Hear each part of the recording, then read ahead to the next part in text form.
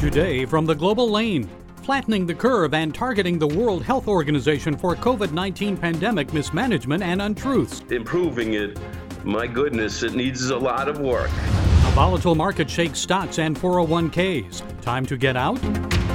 College students struggling from the shutdown. Their schools get billions in coronavirus relief aid. So why are tuitions going up? And totalitarian-like tactics forced on citizens and churches. What about the Bill of Rights?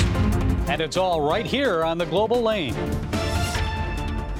There's some good news about the COVID-19 pandemic. It appears that the number of new infections is slowing worldwide. So what should we do now to reopen the U.S. economy, but also proceed with steps that would prevent a major new outbreak? Well, here with us is microbiologist Dr. Dean Hart. Dr. Hart is an expert on the transmission of viruses and diseases. For 25 years, he taught as an associate research scientist and assistant professor at Columbia University College of Physicians and Surgeons. Dr. Hart, thank you for being here. First, let's take a look at what's happening globally with this pandemic. 2 million cases worldwide, at least 130,000 deaths, but it looks like this pandemic peaked on April 10th. Is the worst behind us? Your thoughts? Well, this is a very artificial peak. We've closed down the world to business and socialization. What we've done is close the churches, the schools, and everything else. So logic dictates with that, the only thing in our public health armamentarium that it would slow things down, not halt them, but slow things down. We still have to go get food and things like that, but it will slow things down, but it's hardly the fix. Well, I know the president is suspending U.S. support payments to the World Health Organization because of its mishandling of the viral outbreak. So what do you think about that and China's dishonesty about the viral outbreak in Wuhan? Well, China is not honest. They're a communist country. You wouldn't expect them to be honest, so I don't think anything of it except they're communists and I'm a capitalist, and we are much more an open society with autonomy, freedom, and all the great things that we get from our Constitution. That China isn't honest? So you would have thought they were. Now, to the World Health Organization, that's a huge problem because it is too political and it is beholden to certain countries more than others. And the U.S. generally likes to be in charge of everything since we're the richest. Now, the World Health Organization plays a vital role in many areas, and you just can't close it down. We know we certainly need a better World Health Organization, a more honest, transparent one. We need one that reports stuff like this much more freely and accurately and get the politics out of it. When the World Health Organization played the pandemic card, it was with the approval of all the politicians telling them, yeah, now it's okay. They have to get away from politics and be a scientific organization more so. But the World Health Organization helps the poor and needy. The United States does not need the WHO. The United States has all the resources and science at their disposal. The problem is the WHO does wonderful things in Mozambique and with Ebola. So it's necessary, but it needs a whole lot of improvement. Defunding it and disbanding it is not the answer, but improving it, my goodness, it needs a lot of work. And here in the U.S., did we start mitigation early enough, in your opinion? Dr. Fauci said when he requested that the president move forward with mitigation, he didn't hesitate, he did it. And it seems like mitigation has worked. So your thoughts on that? Okay, mitigation. Dr. Fauci is a scientist like myself. He said the sooner you do mitigation, the better. Well, any scientist can say that. If you have one case, you can close down the world and start mitigating, and the outcome will be better. But hindsight is 20/20. In reality, you have to have enough of an epidemic to make it worthwhile to react, and then start closing and self-quarantining, closing things down. So at what point you turn the switch to off and do what we're doing, which obviously works to a great extent. But it eliminates the economy of the world. It's a horrible thing. One of the main things in life for healthy psyche is socialization, be it a church, be it a senior center. It is horrible to close things down. On the other hand, do we close it down the exact right day? That's for the historians in 20 years to decide. It seems, though, that a lot of these computer models about the virus were wrong. I recall one that predicted as many as 500,000 deaths here in the USA. Another predicted 100 to 250,000. So what happened with that? Well, when we locked down the society, those models went out the window for, I think I saw about 2.5 million Americans would die from this alone, which is probably twice the amount of people that die normally in the U.S. So when we locked down everything, stopped the economy, stopped the world, put everybody in a bubble, sort of, then the computer models have to be changed because we're not functioning as we were. Now the question is, how do we open it up? 2 months ago, 3 months ago, we should have had these masks, and we should have been walking out with them because people didn't know if they were sick. And the masks are incredibly valuable for the asymptomatic viral carriers that are infecting everybody. Step number 2 is getting the proper tests so we know who's positive, who's negative. Even if you want to, you've got to have a fever here in New York because there's a shortage of tests. You would think by now there wouldn't be a shortage of tests. But if you can test, have billions of tests within the country, do it in the privacy of your own home will be in the future. That's really the two things. We got to test like crazy so we know, both serologically and nasal swab, and we've got to be able to protect our face so that we can't innocently hurt others. Okay, Dr. Dean Hart, we thank you for your time and insights today. God bless you. You too. After the S&P 500 reached an all-time high in February, it hit multi-year lows in March. Plunging oil prices and the COVID-19 epidemic are causing volatility and fluctuations in global markets. So what does it mean for you? Perhaps the future of your 501k and other investments. I know some people are probably saying, hey, I'm just trying to keep my job or pay my bills after a temporary furlough from work. Well, here to provide us with some insights is Art Alley. Mr. Alley is founder and president of Timothy Plan, the nation's leading biblically based, pro-life, pro-family mutual fund group. Art, it's good to have you with us. So the bills are piling up for many people.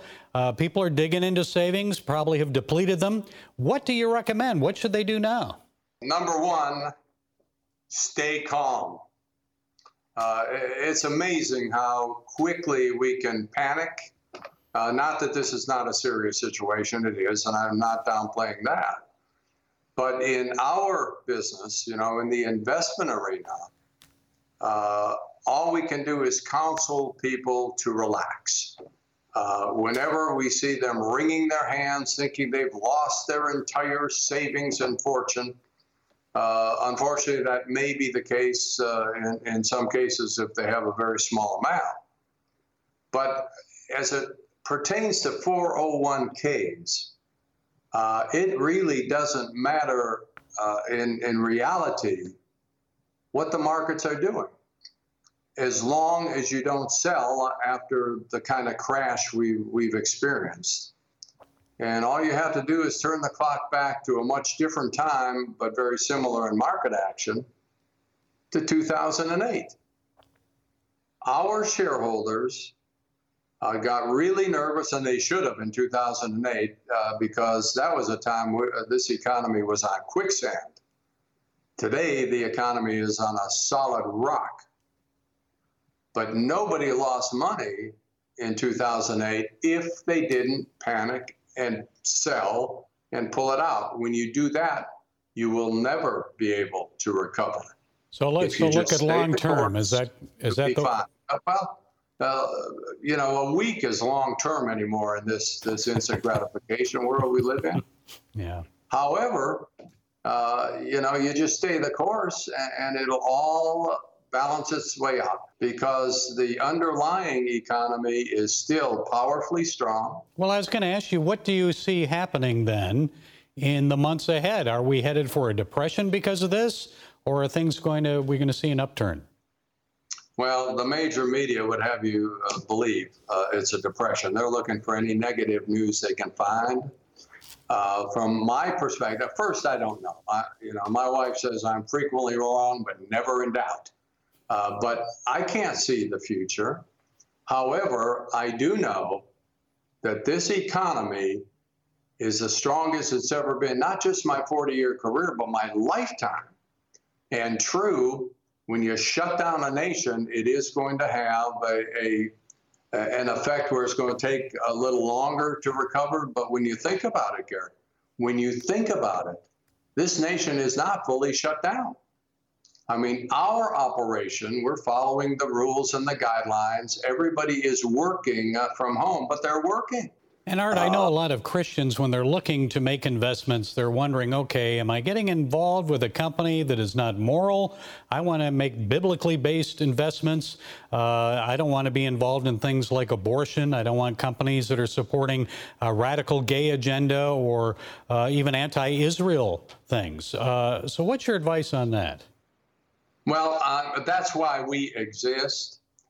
We refuse to own companies that, for lack of a better term, are pursuing an unholy agenda.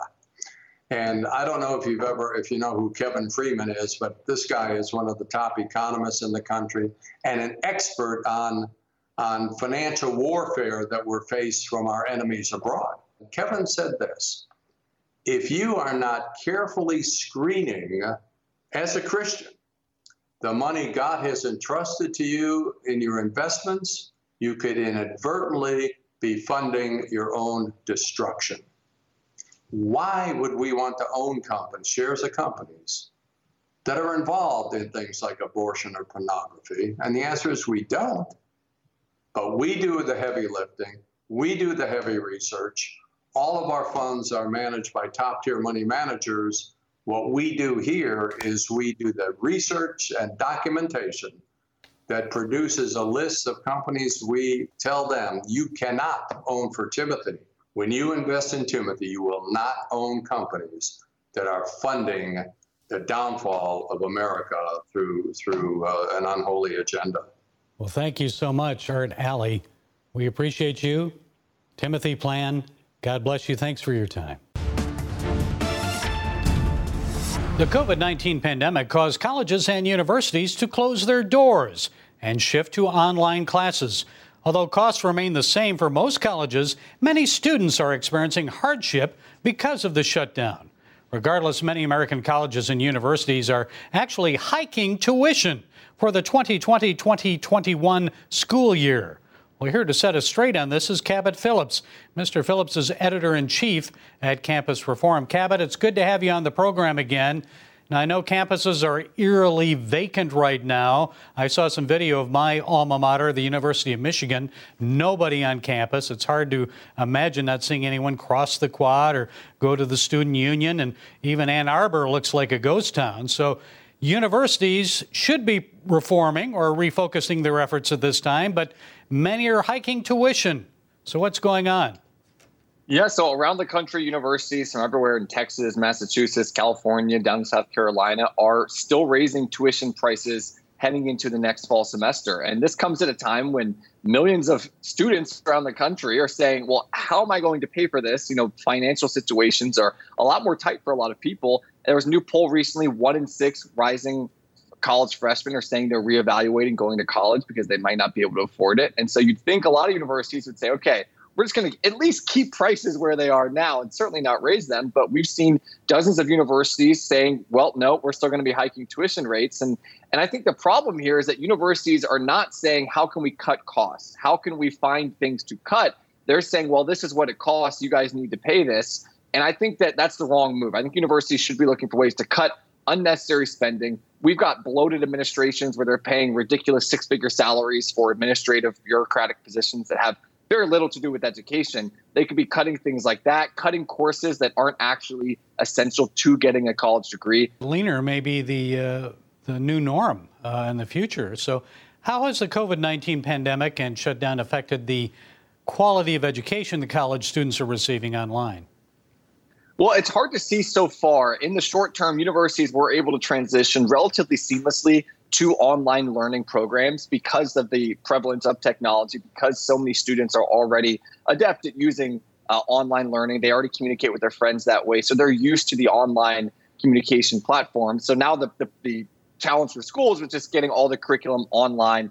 It seems like professors and administrators were able to do that relatively well. And we've actually seen a situation where a lot of college students are now saying, well, wait a second, I'm still going to get my degree. I'm still going to get all my courses. I'm still going to get that piece of paper that says I graduated. The university was able to do all of this online. Why am I paying $60,000 a year in some cases for all of this when I could be doing it online? And so I think that one thing we might see in the coming months and years is a explosion of the number of students that are going online as they look for ways to save money. And Cabot, many students who actually work in order to pay for their tuition and their related college expenses are jobless.